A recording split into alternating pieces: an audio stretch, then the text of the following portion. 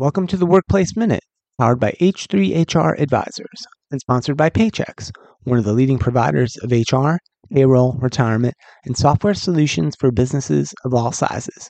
My name is Steve Bose. Some remote work research suggests the return to office movement has peaked. A prominent academic researcher who writes frequently on remote, in-person, and hybrid working trends has declared that the return to office movement is dead, despite many companies still trying to force employees back to the workplace. Stanford economics professor and WFH research co-founder Nick Bloom referred to Census, the U.S. Survey of Working Arrangements and Attitudes, and building systems technology provider Castle's data to show that the number of people working from home has become as flat as a pancake. The trend comes after 2 years of companies pushing workers to return to the office, with many citing improved productivity. But work from home really isn't going anywhere. Data from the Survey of Working Arrangements and Attitudes, also known as SWAA, shows a steep decline in the number of employees working from home toward the end of 2020 and the beginning of 2021 as companies got to grips with the pandemic and restrictions started to ease. The number of workers working from home now, compared to the height of the pandemic, stands at roughly half. Figures look to have been pretty consistent since the start of 2022, representing around 2 years of continued remote working.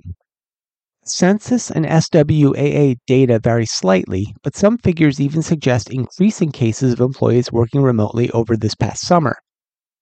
Similarly, Castle data shows office occupancy rates rising throughout 2021 and 2022 across numerous American cities. For the whole of 2023, occupancy rates have remained steady. An analysis of these figures suggests that companies have reached an equilibrium, where the workers who need to be in the office to do their job have returned, but those capable of carrying out their tasks remotely continue to do so. This year has also been one of heightened employee-employer tensions, with protests and walkout states globally. Google, for example, have been subject to intense scrutiny by workers over their RTO policies. Rising costs globally have also contributed to these figures, with workers finding it too expensive to commute and companies looking to reduce their office footprints to cut costs. Between July and October of 2023, about 47% of workers had adopted a hybrid working routine, with many spending between 2 and 3 days in the office, and only about 19% were fully remote. Looking ahead, WFH research notes that not enough employers are continuing to offer flexible working arrangements, with worker demand for remote and hybrid working proving to be higher.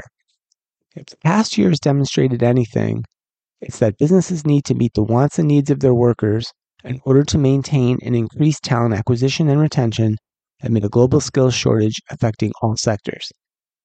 We will continue to monitor the ongoing shifts in ways and methods of working here on the HR Happy Hour Media Network. That's it for the Workplace Minute, powered by H3HR Advisors.